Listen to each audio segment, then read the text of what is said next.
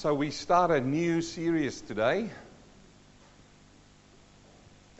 Now I thought talking about Job and coming into the book of Job, we want to see and open up this book and see what lessons we can learn from Job. This man who lived in antiquity, in the old times. It is said of the book of Job that it's the oldest book in the Bible. Scholars don't know who wrote the book of Job. Let me also just say it's not a myth. It's not just a poem about nobody. This is an actual man who lived back in antiquity. And we're going to learn from him. As we open up the book of Job, there are many things that we can learn. But let me first ask you, a lot of us sit in this place this morning, you've heard sermon upon sermon of Job and all of these things. What, if you think of Job, what is the first thing that comes up into your mind? Anyone? Man of God, yes. We're going to see that. We're going to see he's a man of God. The patience of Job, yes. Who knows about patience of Job? Yep. What else? Hard times. He had very hard times. We're going to see that as well. Do you know? Hard times. He had very hard times. Faithfulness. Faithfulness. So we see that he's a man who went through difficult times. He was patient. He had hard times. He stayed faithful. What else? Innocent. Yes. There in the very first chapter of the book, he says he was blameless. Perfect. A perfect man.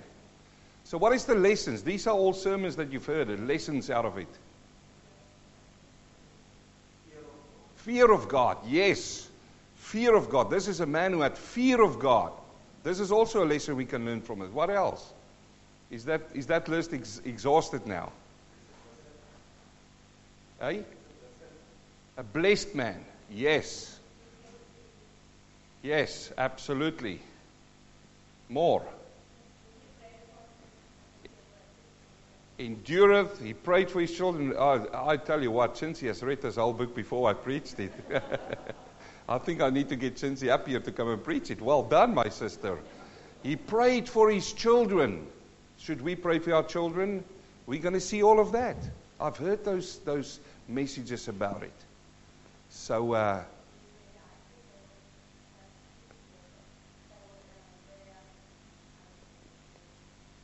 you can say it, yep. Yes,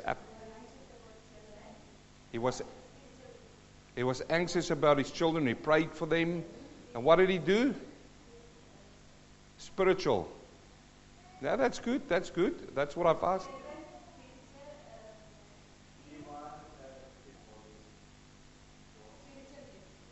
Yeah, but how did he do it?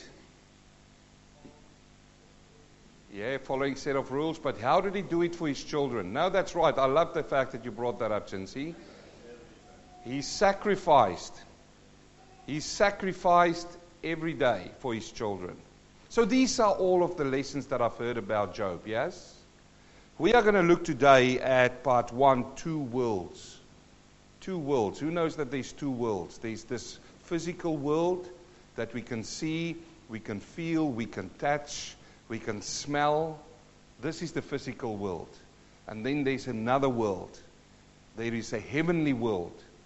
If you look through the book of Corinthians, 2 Corinthians, you will find that Paul talks about a man who was caught up. That man was he himself, but he speaks in the third person, caught up into the third heaven. And let me just correct something. There's not 7 heavens. There's only 3 heavens. He says, I know of a man who was caught up into the third heaven. And the first heaven that you see is this heaven where the clouds and the winds is blowing outside, where the birds are flying in, where the aeroplanes are flying in. Praise the Lord for aviation that they can fly. 30,000 of ton can fly and float in this air here. It's important that you understand this air. And then you look at the stars and the moon. That's the second heaven. That is where we see all of these beautiful things that the Lord has created for us. That's the universe. And then there's a third heaven. That is where God is. the third heaven which we can't see with our eyes. It is beyond our capacity to even imagine what I'm saying right here. We see this heavens above us and we marvel at it. We look at the clouds. We look at the formations. We look at everything and we get excited about it. That God created it so meticulously, so beautifully. And we look at it and we say, wow. But then we look into a telescope beyond that. And that even goes wider than our imagination. We see galaxies and we see stars. And it's too beautiful for our eyes to comprehend. But wait for the day that we see the third heaven. When Paul writes about these things, he says, it is inexpressible. That's what it is. You can't find anything on the face of the earth to describe what Paul saw. Every time when we find an encounter with the heavenlies, I'm talking beyond the second heaven, every time mankind has got an encounter about that, the only limitations that we have is what we can comprehend. This is why when you read in the book of Revelation, you find all of these symbols. It is things that John saw, and the only thing that he can do is he can bring it down to our level and try to explain to us what he saw. Think for yourself. Go back 2,000 years in a time warp. And try to explain to people then an Apple iPhone. What are you going to do? How are you going to explain that to their day and age? It looks like what? All you can say, it's inexpressible. I can't explain it to you. But it's there. Friends, we live in this world. We've got two worlds we're going to see here in the book of Job. We're going to get a glimpse into heaven. But we're only going to see what God allows us to see. Who knows what's written in Deuteronomy chapter 29, verse 29. Who knows that? It says that the secret things of God, the Dios obscurnitos, belongs to God. And we don't dabble into that world. We don't go where we shouldn't go. But then he says, but the revealed things, the revelators, the Dios revelators, the things that he reveals to us, belongs to us and our children and our children's children. How? How do we do that? When God reveals something to us, we tell it to whom? To our children and to their children and to their children. I'm doing it today by preaching the Word of God. How wonderful, how marvelous for God to open up His revelation to you and me. This is what He's going to do in the book of Job. Two worlds we're going to see today. We're going to see today things that is outside of man's control, that you can do nothing about. But how you react is important. So, the lessons from the book of Job. What is the purpose of this book? We find one of the questions that this book is answering is why the righteous suffer. Why the righteous suffer? We get people ask this question over and over again. But they were good people. Why did they have to go through the suffering? They were donating millions and trillions. They were offering up their time. They were there. They were doing everything that was asked of them. Why did they have to suffer like that? You know, we've heard it this morning. You said that Job was a good man. He was a righteous man. We're going to see that in a minute. Why do the righteous suffer? We also see the accusations of Satan. Accusations. The Lord is going to open up heaven a little bit and He's going to show us how the accuser, Lucifer, Satan himself, go and accuses the children, you and me, before Him in heaven. And it's also revealing some things about Job himself, to himself. I'll tell you one thing, you start to know more about yourself when you go through troubled times. I've heard so many times people say, I was absolutely shocked at how I reacted. Is that you? It is me for sure. I can tell you today, there's certain times in my life when I reacted in a way and I thought, whoa, I didn't know that was inside of me. Oh, is he walking around with stuff in? No. It is just human nature how we react in certain things. So oftentimes the Lord allows you to go through difficult times, my dear friend, just to show you to know yourself better. That is why you go through things. You go, wow. You learn more about God in that moment, and you learn more about yourself. And then, oftentimes in my life, maybe not your life, the Lord, after a time, will take you through that same kind of problems, just to see whether you have learned from the previous experiences. Yes? And then oftentimes we stand back and say, I should have known better. Who said those words? Who said those words? I've been here before. I should have done it differently. You see how the Lord is just showing you more about yourself? And then what I've always heard about the purpose of this book is also to teach patience. Oh man, we can do with a swag load of patience in this world right now, can't we? Patience, patience. It's not a patent, it's a patience that we need to learn about. But friends, I want to suggest to you that that is not the reason why this book was written. All of the things we heard today was not the reason why Job was written, and it's in our Bible. I want to suggest to you the only reason that Job was written was for the following fact.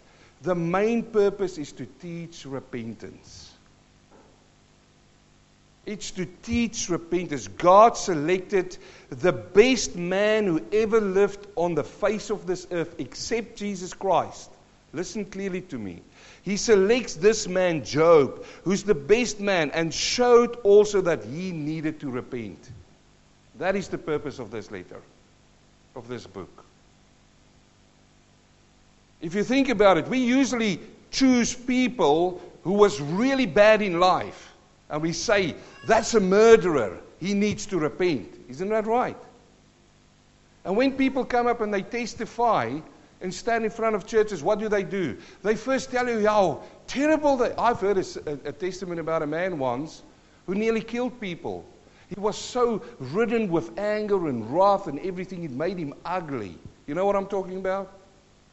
And we all sat in the church, and this man gave his testimony, and he says, oh, but one day the Lord laid his hands upon him, and he came to the cross, and he testified. And you know what? We all walk out of the church, and we say, wow, what a testimony. Man, that man came from a deep, deep, dark place. He needed to repent. Isn't that right? Testimony after testimony. David, what did he do? He looked at Bathsheba, and we say, yeah, right, David, you're a filthy thinking man. You need to repent. He was wrong, and he needs to repent. And so we go on. But we miss the one where we look at people and go, well, they are good people. But did you know that good people also need to repent? Did you know that? Our natural thing is that we come out and say, what is wrong with me? I'm a good man. I'm a good woman. Look at me. I'm doing good things in life. I'm a righteous man. Listen, this man, look at him. Let's have a first look at this guy. Job chapter 1 verse 1, he says, there was a man in the land of Uz whose name was Job, and that man was blameless and upright and one who feared God, and he shunned evil. If we put Job here today, he would be the man that every person in the church look up to and say, that is a good Christian. Yes or no? We will say, oh, if I can only be like Job. Isn't that right? Here is him in the very first chapter of the book. So I want to suggest to you this morning, it's not about patience. That is coming. That is added. It's not about why the righteous suffer. It's not about all of these things. It's about repentance. The whole Bible is written about repentance. Repent and come to Christ. That's what the Bible, that's the gospel. That's what the book is written about. And the same here. We find this in the very first verse of Job. Let's look at the very last chapter in the book of Job. Job chapter 42. And the very first verse of that chapter says the following. He says, Then Job answered the Lord and said, I know that you can do everything. Who knows that? And that no purpose of yours can be withheld from you. You ask, who is this who hides counsel without knowledge? Therefore I have uttered what I did not understand. Wait a minute. This is a man who was blameless. He was upright. He feared God. But here he says he uttered things which he did not understand. Things too wonderful for me. You see, he didn't have a clue, but he thought he had. And so did that many churchgoers who looked at him and say, ooh, if we can only be like Job.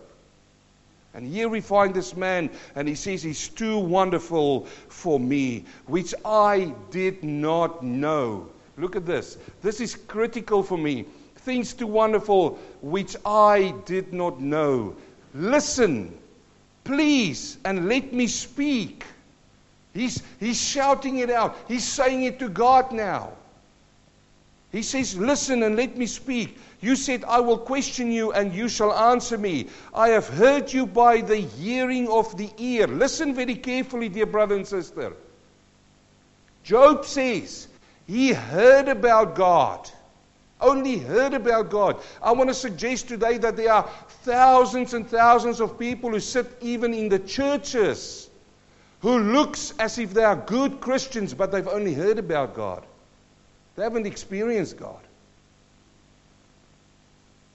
Come on, we're talking about the righteous man in the book. Here he is. Right in front of, I'm looking at your before and after photos of this man. And he says there, I've heard of you by the hearing of the ear, but now my eye sees you. Therefore I abhor myself and I repent in dust and ashes. That's the key of this whole book.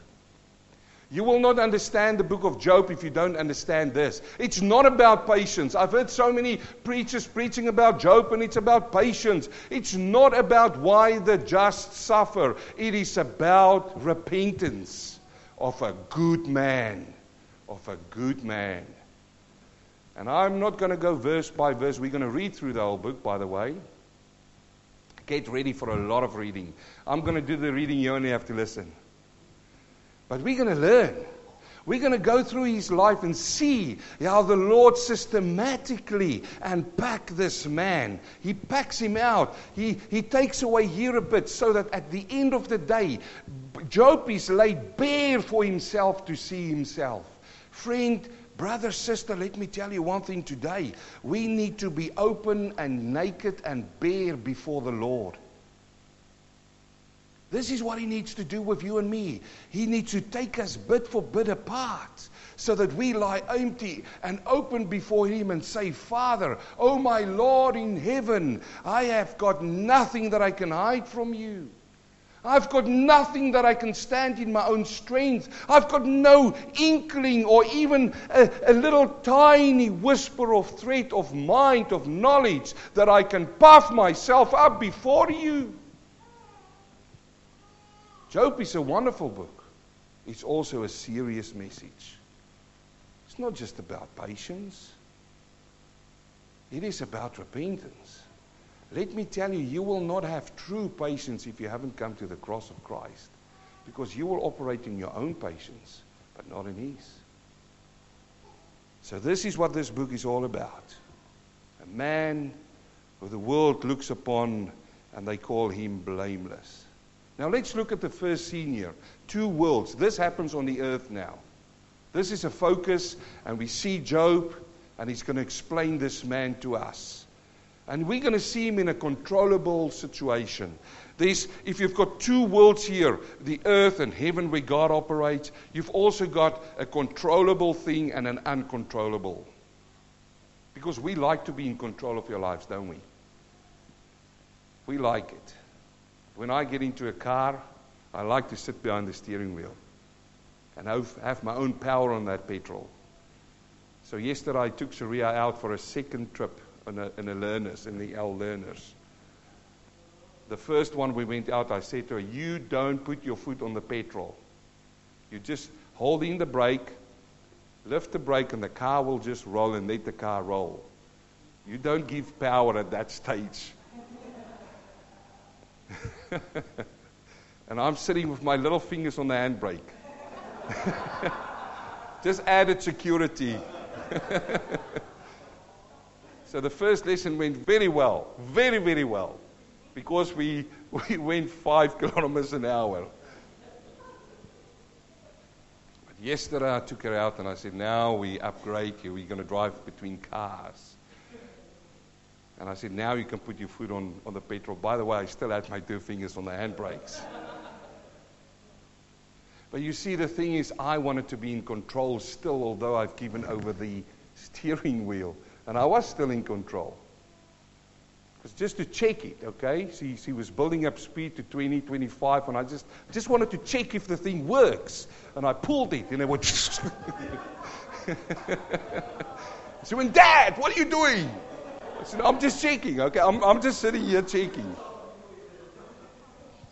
I'm multitasking, by the way, as well, because those 2 fingers can work. My eyes can look there, and I can pray in the back eye to God, please, God, protect us. That's what you call multitasking. But we like to be in control of things. That's why when I get onto an airplane, I sit down and I say, oh, Lord, be with this man in the front there. Oh, Father, because I can't have my hands on steering this airplane.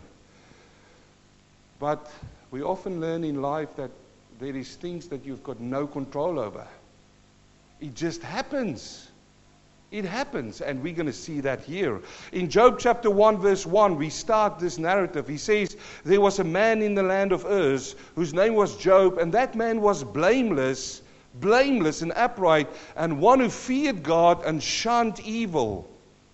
And 7 sons and 3 daughters were born to him. Also his possessions were 7,000 sheep, 3,000 camels, and 500 yoke of oxen, 500 female donkeys, and a very large household. So that this man was the greatest of all the people of the East. He was what? The greatest of all of them. Why? Because of all his possessions. But the Bible says clearly that this man was blameless.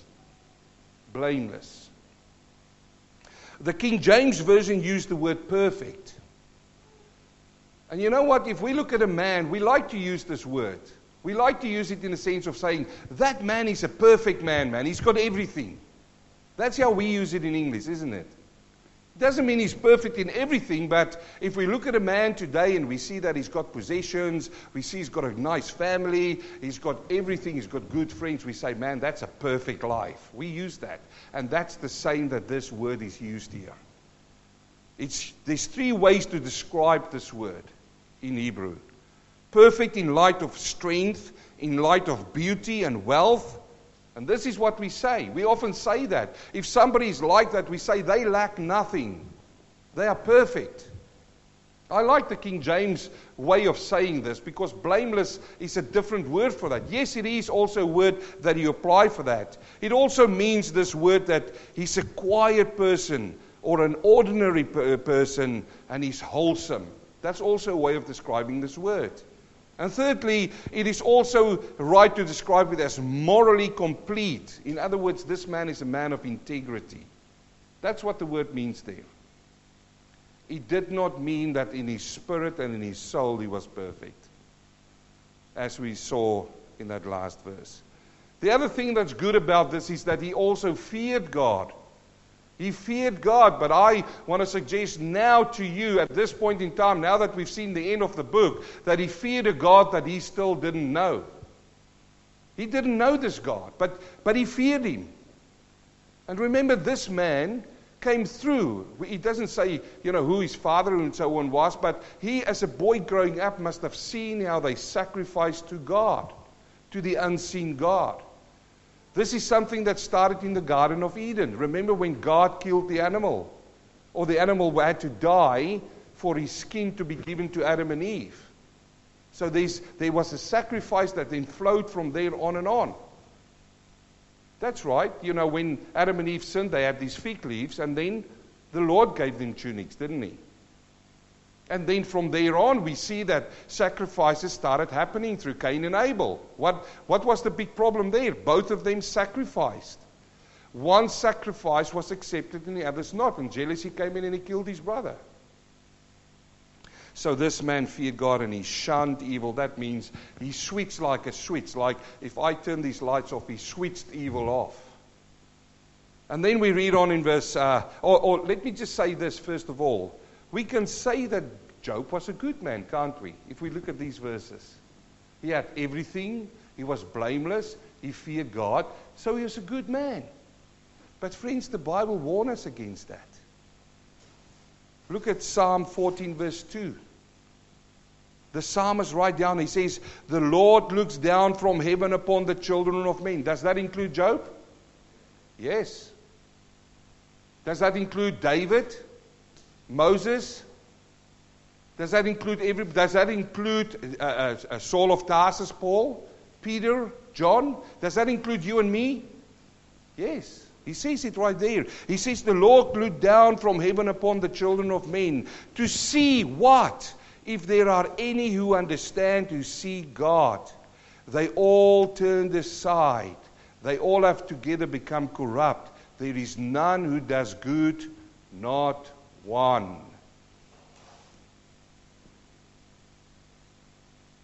So we're saying that Job is good, but the Bible says he wasn't good, man. And then he says in Mark chapter 10, verse 17, now as this is Jesus, was going out on the road, one came running, knelt before him and asked him, good teacher, what shall I do that I may inherit eternal life? So Jesus said to him, why do you call me good? No one is good, but one, that is God. Even Jesus said this when he walked on the earth. So we look at Job as this perfect man, but he wasn't perfect in all sense, was he? But the thing here is, Job didn't know it right now. He didn't know that he wasn't perfect. He did a lot of actions which showed he was perfect. And so a lot of people are sitting in churches today who go through a lot of actions. But the Lord knows the heart. And this is what we will see he's going to reveal to Job. In verse 4, he says, and his sons would go and feast in their houses. Now we learn from this that he had adult sons. Yes? They're already out of his house. And each one appointed day and would send to invite their 3 sisters to eat and drink with them. So it was when the days of feasting had run their course that Job would send and sanctify them. And he would rise early in the morning and offer burnt offerings according to the number of them all. For Job said, it may be that my sons have sinned and cursed God in their hearts. Thus Job did so regularly. He's doing this for his children. And we see here, this is good parenting, isn't it? He's so concerned for his children. But we see that they are adults. And he has no physical reach over them any longer. And mother and father, we need to learn this. We have our children in our houses, and as they grow up, we can influence them. And we need to influence our children in a godly manner while they are young. Do not leave it over for the schools or for the Sunday school. Mom and Dad, you need to do that. What did you just say? Not Sunday schools? Yes. Sunday schools is here to teach your children, but the first priority of Mom and Dad is for you to teach your children. For the Bible says in Proverbs that if you teach and you train a child when he's young, he will continue in those ways. But there comes a day, dear friends, when your children becomes adults. They reach the age of understanding. And then, the only thing you can do is you can pray for them. This is what Job is doing. It's like me sitting in the car, they're praying for our protection. But every day we need to pray for our children. This is a wonderful father, I would say. He prays for his children. I wonder if there's so lot of children that I know their parents pray for them, if they do understand that. But he's doing this continually. He's only got one instrument left to influence his children, and that's prayer. And he sacrifices every single day. You see, all of these things is in a controllable situation. Job is in control. He's this man who's every single day there. He offers, he sacrifices. I think everybody would look upon this man and go, man, he is a perfect man. Now let's go to another scene and go to the other world. This is happening in heaven now, and it's out of Job's hands. In Job chapter 1 verse 6 he says, now there was a day when the sons of God came to present themselves before the Lord, and Satan also came among them. And the Lord said to Satan, from where do you come? So Satan answered the Lord and said, from going to and fro over the earth, and from walking back and forth on it. What do we learn from this?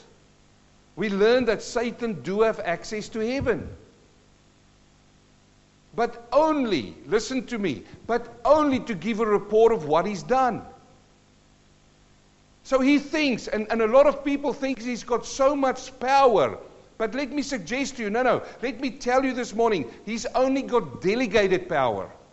He can't just do anything he wants to do. He's got to come before the Lord, and he's got to present himself to the Lord. And then he's got to give an account of what he's done. And let me tell you, it's not only in Job's day, it's still today. He's got to present himself to the Lord. I read nowhere in the Bible, and I've searched for it where it said it stopped. He's got to present himself to the Lord. And here is so many people who want to have spiritual warfare. Oh man, we're going to take on the enemy. Well, the devil and Jesus is squaring off against each other for the souls of the world. That is blasphemous, friend. Satan has got nothing against God. He's a created being. He has to report. Now see what he says. He says he's going up and down through the earth, and this is his domain. Now let me just correct something for you. He's never been in hell or Hades. He's never been there. You say, oh, wait a minute. Isn't that where his headquarters is? Isn't that where he rules everything, and he sits there underneath, and all the demons is around him, and then from there he sends them all over the world and so on? No. Where do you read that? I'll tell you where you see that. You see that in Hollywood. When they bring up all of these horror movies and they show the pit and there's these things crawling out and they want to pull people down. I don't watch those stuff because it gives me nightmares anyway. I don't watch it. But, they pull this stuff and from down. And because, in the mindset of people, Satan's headquarters is under the earth in the darkness on the pit of hell. No, that's a lie. It's not so. That's not his headquarters. It says it right there. He says that he was going to and fro where? Over the earth. He has got no resting place right now. We know where he's going to end up. We know that, don't we? But he's not there yet. You see, if he was in hell right now, the problems on the earth there wouldn't have been any problems. This notion of there's this open door between Hades, where the dead is, and here that, spirits can go through, and that's not in the Bible. I don't know who told you that, but it's not there. And let me show this to you. He's talked about him as the prince of the power of the air. Have you heard that? He's the prince of the power of the air. In Ephesians chapter 2 verse 2 he says, wherein the time past he walked according to the course of this world, according to the prince of the power of the air. Who's that? That's Satan. And he's the power of the air. The spirit that works in the children of disobedience. What air is he talking about? Remember when I started saying there's three heavens? Three heavens? The first heaven is this heaven, this is ground level up into where the clouds stop. That is the air that he's talking about there. So he roams in this dimension, from the earth up into the first heaven. He doesn't roam. The only way that he roams beyond that is when he appears before God to do what? To give an account. He can't go up in heaven and go in there and say, now I've got a lot of demons up here in heaven and now I'm going to cast them down to earth over there. No, listen people, we're giving Satan power which he hasn't got. The only reason that I read in the Bible that he appeared before God is to give an account. And we're going to see as well to slander, to accuse you and me before God. And then, he only operates in this space. He says it right there. He says going to and fro. So while we've got day, the other place on the other side of the earth has got night. And he roams around there as well. And when we've got night, when the bad things often happens, he's over on this side. And he roams with the principalities of powers. That's what he says in Ephesians chapter 6 verse 12. For we wrestle not against flesh and blood, but against principalities, against powers, against the rulers of the darkness of this world, against the spiritual wickedness in high places. So if somebody tells you his headquarters is down in hell and he goes up and down, it's not in the Bible. And if you do, please, if you find the verses, come and show me. I'll repent from this pulpit and I'll correct it. But I've searched. The only time that we find him in hell is where? Is in Revelation chapter 9. Revelation chapter 9. The only place, let me correct myself, the only place that we see that demon spirits will be released from under the earth is in Revelation chapter 9. It reads this, and he opened the bottomless pit, and there arose a smoke out of the pit as the smoke of a great furnace, and the sun and the air were darkened by reason of smoke of the pit. And there came out of the smoke locusts upon the earth, and unto them was given power, and scorpions of the earth and have power. That's the only time I read that there was a pit open. There was a key that opened up this bottomless pit from beneath, and these demon spirits will come out. But friend, don't fret about it. Don't, what's going to happen to us? No. If you're a child of God, you won't be on this earth to experience that. I've already preached that message. It's on the web. And then we read about Satan later on, at the end. What's going to happen? He's going to be thrown into the lake of fire. But he's not there yet. There's nobody in the lake of fire right now.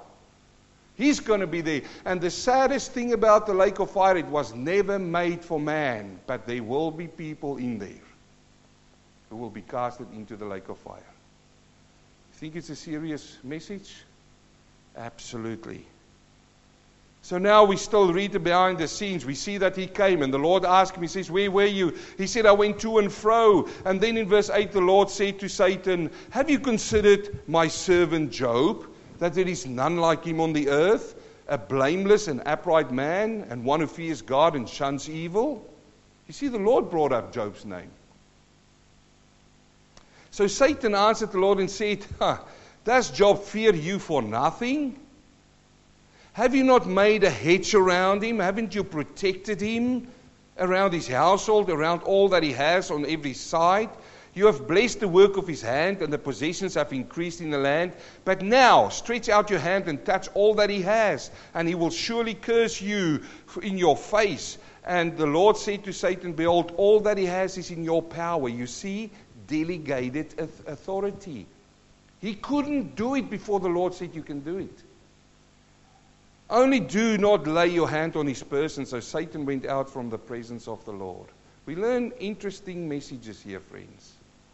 Satan can do nothing to you if God doesn't allow it. Nothing. He hasn't got the power.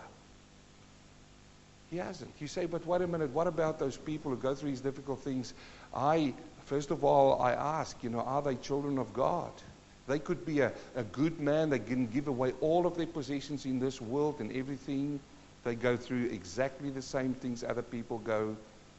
But here we see, I showed you, at this point in time, Job didn't know God. But he sacrificed to God. He offered to God. And you know what God did? He protected him.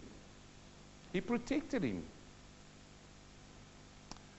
The protection of God. You see, Satan couldn't touch him. And now this is the confidence that we need to have in the Lord.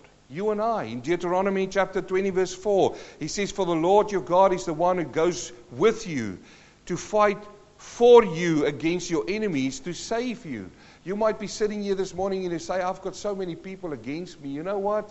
Put your faith in God and allow Him to go before you to fight your enemies. You remember when the Egyptians came and the Israelites was there against the Red Sea? You remember what happened? They were fretting out. What are we going to do? We're going to die here. And you know what Moses said to them? Stand still, for you will see today how the Lord will deliver you. In Psalm 17 verse 7, he says, show your marvelous loving kindness by your right hand. You who save those who trust in you from those who rise up against them. Keep me as the apple of your eye. Hide me under the shadow of your wings. Psalm 34:19. Many are the afflictions of the righteous, but the Lord delivers him out of them all. How many? All. Job was protected, but here we see a thing that he couldn't control. The Lord allowed this to happen.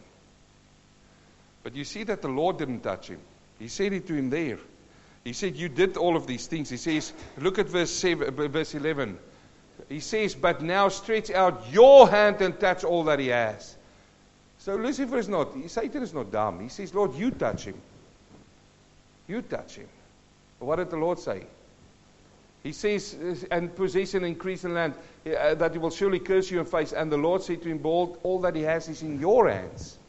Why? Because let me read to you in James. You see, a lot of people say the Lord does this. No, the Lord allows it. He allows it. In James, it's not on the board, but I want to open it. It just came up in my mind. I need to cover the scripture off for you. James chapter 1. If you want to follow there. But I think I'm going to beat you there. He says there in James chapter 1 verse 12, blessed is the man who endures temptation, for when he has been approved, he will receive the crown of life, which the Lord has promised to those who love him. Now listen to this now. Listen to this. Remember, Satan said, Lord, you touch him. And the Lord said, no, you've got permission. Go and do. Now listen to this. James chapter 1 verse 13. Let no one say when he is tempted, I am tempted by God. For God cannot be tempted by evil, nor does he himself tempt anyone. This is tests. So this says that the Lord's not going to lift his hand up against you. The only place where I find the Lord lifts his hands up is where? When the wrath of the Lord comes at the end. And you don't want to stand in the wrath of God. So we see this now. Now let's go on. We see now Job couldn't control it. That was in the heavenlies. Now we see the scene on the earth again after that happened. In verse 13, now there was in the day when his sons and daughters were eating and drinking wine in their oldest brother's house. And a messenger came to Job and said, the oxen were plowing and the donkeys feeding beside them, when the Sabaeans raided them and took them away. Indeed, they have killed the servant with the edge of the sword, and I alone have escaped to tell you.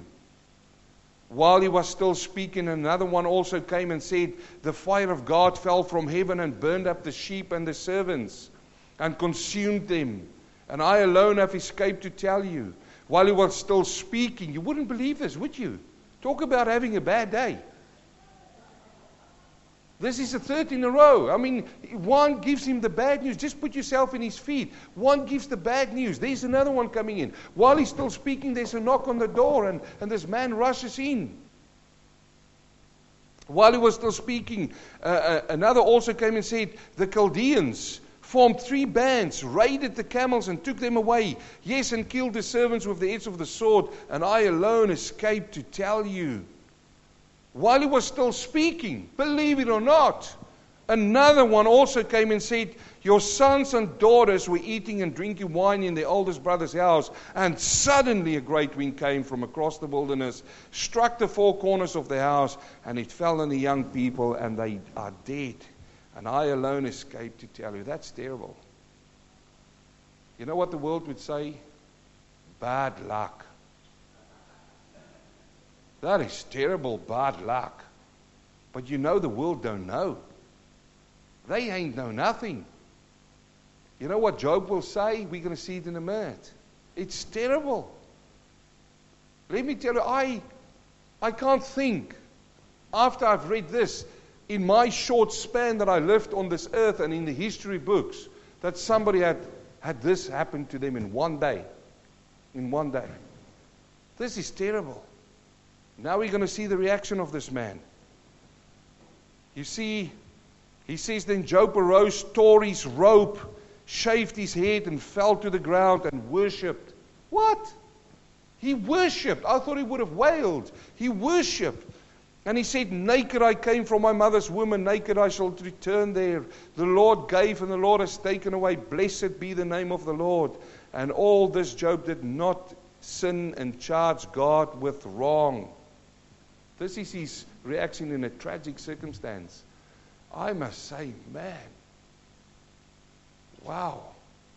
I can't even think, if I was in his shoes, how I would have reacted. I can't even think about that. How in the world?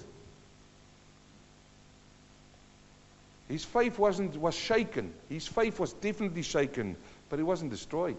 He worshipped God. He continued on. We go back to heaven now. Job chapter 2 verse 1, he says, again there was a day when the sons of God came to present himself before God, and Satan also came amongst them to present himself to the Lord. And the Lord said to Satan, from where do you come? So Satan answered and said, from going to and fro from the earth, and from walking back and forth. Then the Lord said to Satan, have you considered my servant Job, that there is none like him on the earth, blameless and upright man who fears God and shuns evil? And still he holds fast to his integrity, although you incited me against him to destroy him without cause. So what did the Lord say? He says, look at him, his integrity stayed. And let me just throw in one thing before I forget. You see that he used the Sabaeans and the Chaldeans previously to bring destruction upon them. They were not God-fearing people. They were not, the Chaldeans and the Sabaeans. You see, but Satan would use the sons of disobedience to inflict harm upon the children of God. He still uses it today. He uses the world to come down upon the children of God. And here we find, he says, look, he stood. You did what you wanted to do. Can't you see now? But Satan is not finished. He says in verse 4, so Satan answered the Lord and said, skin for skin. Skin for skin. Yes, all that a man has he will give for his life. But stretch out your hand now and touch his bone and his flesh, and he will surely curse you in your face. And the Lord said to Satan, behold, he is in your hand, but spare his life. You see, there was an ancient culture. Skin for skin was meaning that you trade one skin for another skin. So people would come and they will take the sheep skin or the cow skin, and they will trade it for a life, or they will trade it. This was what he was saying. He was accusing Job of saying Job was so worried about his own life that he would skin his own children. This is the phrase he uses. He will skin he will take the skin of his own children and offer that skin of his 10 children for his own life, which means that he's actually a hypocrite, but not integrity, a person of integrity. This was the accusation when he says skin to skin. And he would take the skins of all of his animals and the servants who died, and he will give all of that just for Job to be alive. Was this the case? No. We know it wasn't the case. So the Lord said, well, if you want to go one step further, touch him. You see, again, it was outside of Job's control. And now we see Job's pain. So Satan went out from the presence of the Lord and struck Job with a painful boils from the sole of his foot to the crown of his head. Can you imagine this? This man who tore his clothes, who shaved his head, who's lost everything. And now he's got these boils from, you don't know where. It's so itchy. I don't want to go into the fine detail of what it could be. And he took for himself a potsherd with which he scraped himself while he sat in the midst of the ashes. Ashes again in that times, if they felt they sinned against God, they had sackcloth and ashes. They would go and sit in ashes. There was a sign of humility. Then his wife said to him, this is interesting, do you still hold fast to your integrity? Curse God and die. But he said to her, you speak as one of a foolish woman speaks. Shall we indeed accept good from God, and shall we not accept adversity? All of this Job did not sin with his lips. Now, I've heard so many things about Job's wife, how bad she was by saying this. But do we truly understand Job's wife? Think for yourself. We read about this man, but then we read about his wife here. And I know what I've seen with my life. There's an emotional attachment between a mother and their children, isn't there? So while all of this happened to Job, to whom did it also happen? To his wife. We see what Job did. He shaved his hair, he tore his clothes. But what did she do? She was also in agony. I'm not trying to make excuses for her, but I want to give you the reason why I believe she said these words. She also has lost every single thing that Job has lost. And the only one that she had to hang on now to was whom? Was Job. So in a way he was strong. In a way he came out of that. In a way he still feared God. He still worshipped God. But then this happens now to the man. So I want to bring a different perspective on her now. I reckon she comes to him and says, why don't you just curse God and die? And you know what? She'll be all on her own. I'll be all on my own. I've lost everything. Mache troche. It's gone. That's what it means, by the way. It's gone. It's all gone. I've lost everything. Yes, he comes to him. She says, curse God. Oh, but in the background, dear brother and sister, is that accuser just standing back there in the shadow. And he goes, come on, prompt him on. Who am I talking about? Devil, Satan. You see, so often we come into situations, dear friends, where, and we will see it going forward as we're going to see his friends arrive. We come into these situations and it feels as this is the last hour, the darkest hour. Everybody say curse. But there in the shadow, there at the back stands him, the accuser. And what does he say? He says curse. Because for him, he wanted to show God wrong, wasn't it? For him it was a game. For him it was a challenge. God said touch his livelihood, and he did. God said touch his body, and he did. But did God curse God? Job curse God? No.